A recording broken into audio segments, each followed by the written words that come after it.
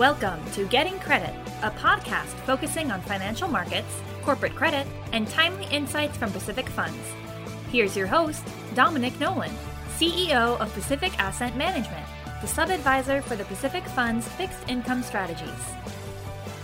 Hello, and thank you for tuning into number 25.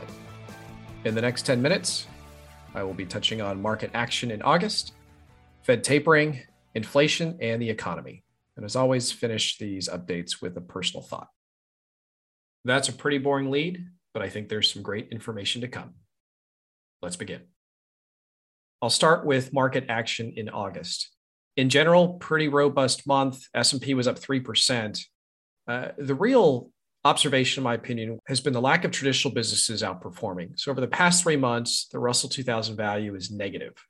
Meanwhile, technology has ramped up again, has been up 7% over the past 3 months. So again, a divergent between tech businesses and the traditional businesses. And when you look back through the crisis or through the pandemic, the tech businesses were doing well when everybody was in. The traditional businesses started to outperform when the economy was opening up. So we've seen a little bit of a reversal over the past few months.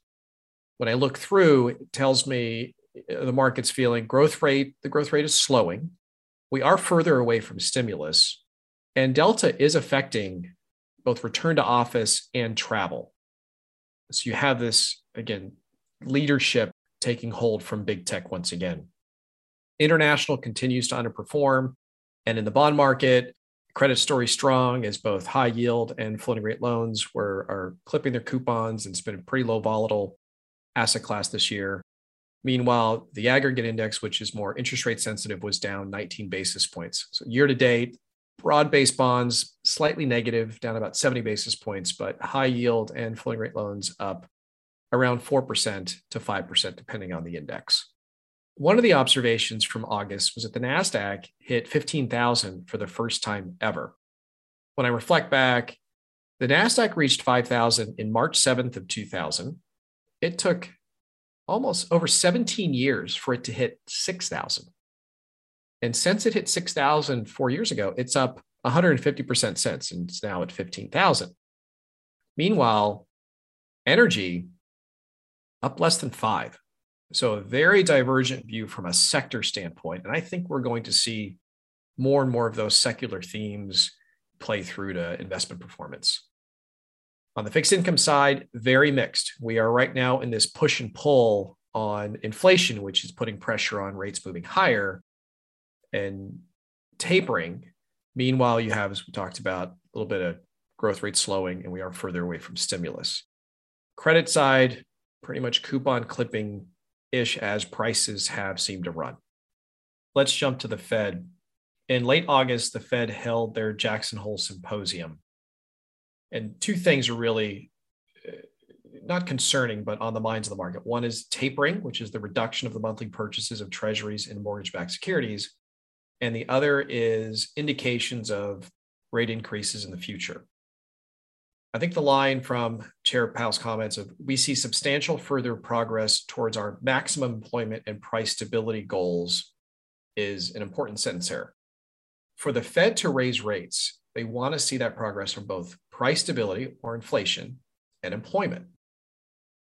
Well, my view is that the quote, substantial further progress test has been met for inflation, Chair Powell said, and clear progress towards maximum employment. If that clear would have been substantial instead of clear, then I think the Fed is setting themselves up to raise rates. But in this particular case, it means the Fed is sending the markets a message of, we are going to begin tapering, and then maximum employment is going to be the real determinant for rates to move higher. Really what the Fed is indicating is how tight financial conditions are going to be. So with tapering, they're essentially letting up on the gas. Once they raise, they're going to be tightening. And again, it's not the first rate move that matters. It's usually the last one. I want to touch on inflation for a bit here. The core personal consumption expenditure index, that is what many feel is the primary index the Fed uses, hit its highest level since 1991, 30 years, at an annualized rate of 3.6%. That is substantially higher than the 2% levels we may have read about or heard about over the past decade or so. So inflation's there. And again, the Fed has acknowledged that. What I find interesting is when you get to the whys. And the ISM August report has some very interesting comments from companies in various sectors. So a company in the transportation sector said, strong sales continue, but production is limited due to supply issues with chips. A food company said, supply chain functions have been relentlessly challenging. All things from freight, constrained labor forces are further exacerbated by COVID-19 absenteeism. High prices everywhere are wearing our employee base down. When you read these consistent comments from companies, folks, to me, we are in a stagflation environment. We've heard that. And what does that mean? It means you have inflation without significantly higher growth. And I still believe it is mainly due to supply constraints that are causing inflation. Obviously, you have demand, but it's the supply constraints that are really the differentiator this time around. Also know housing's up 18% over the past year. All these things, asset inflation, base consumption inflation, is flowing through. But to me, the root cause continues to be COVID and supply constraints, which causes labor disruptions, logistic disruptions. Another thing that has been stoking inflation a little bit is been the chip shortage. In particular, how it affects automobiles and manufacturing of that and supply.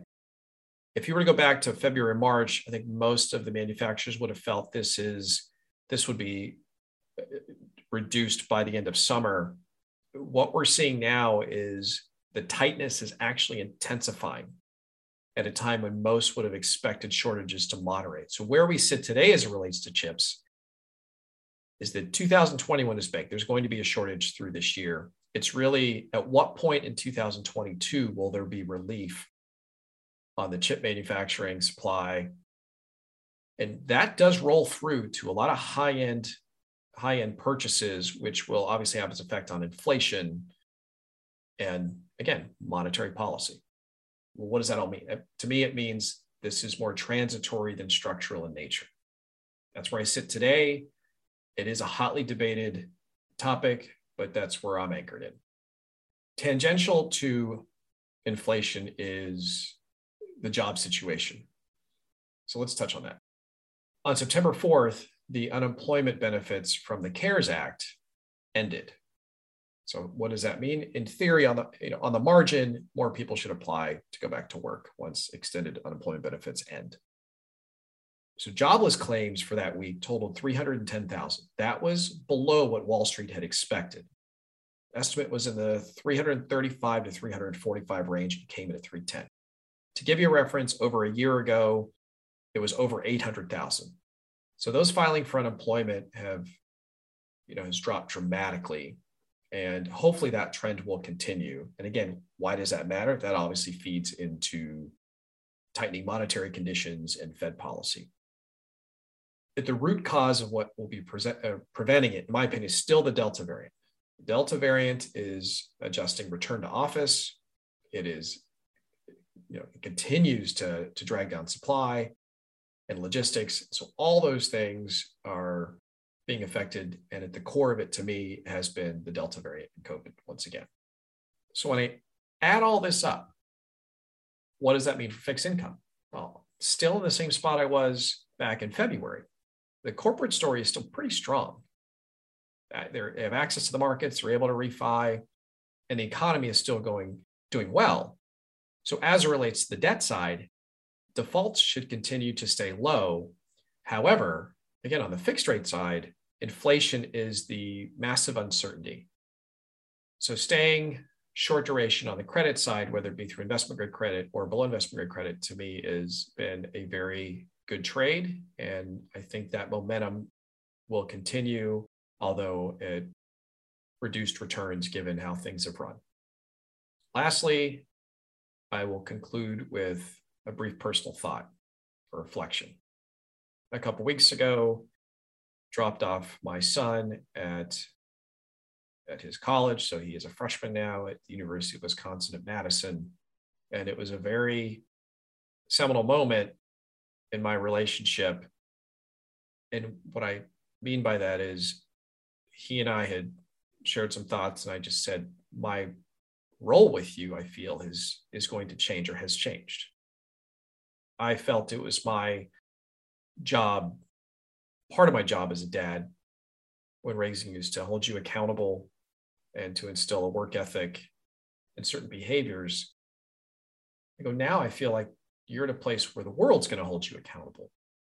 And my role will be more of an advisor and a champion. And I think when I look back, my role had been changing as he's grown, but I think that was a moment where it needed to change. It is changing. And I think we'll be better for it. Even though as a dad, I mourn the loss of what was my young son, who is now a man. Despite how hard this change was, I'm excited about the change. And I think our relationship will be even more fulfilling over the next decades. So the lesson is a simple one. Embrace the change. Thank you, and stay tuned.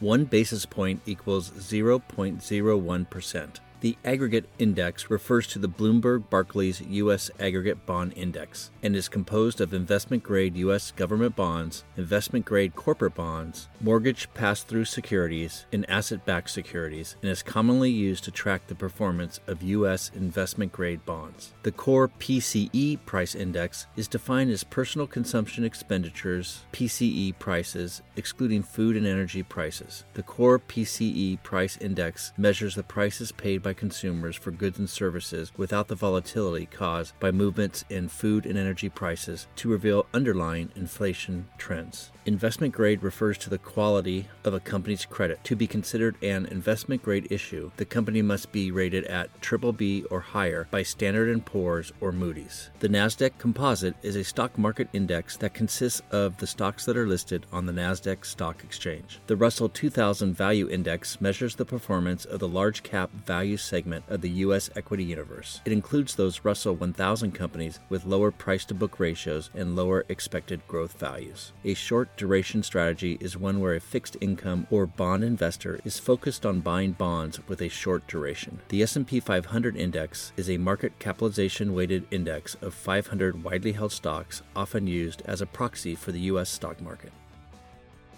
All investing involves risk, including the possible loss of the principal amount invested. The views in this commentary are as of September 8, 2021, and are presented for informational purposes only. These views should not be construed as investment advice, an endorsement of any security, mutual fund, sector, or index, or to predict performance of any investment. The opinions expressed herein are subject to change without notice as market and other conditions warrant. Any performance data quoted represents past performance, which does not guarantee future results. Any forward-looking statements are not guaranteed. All material is compiled from sources believed to be reliable, but accuracy cannot be guaranteed.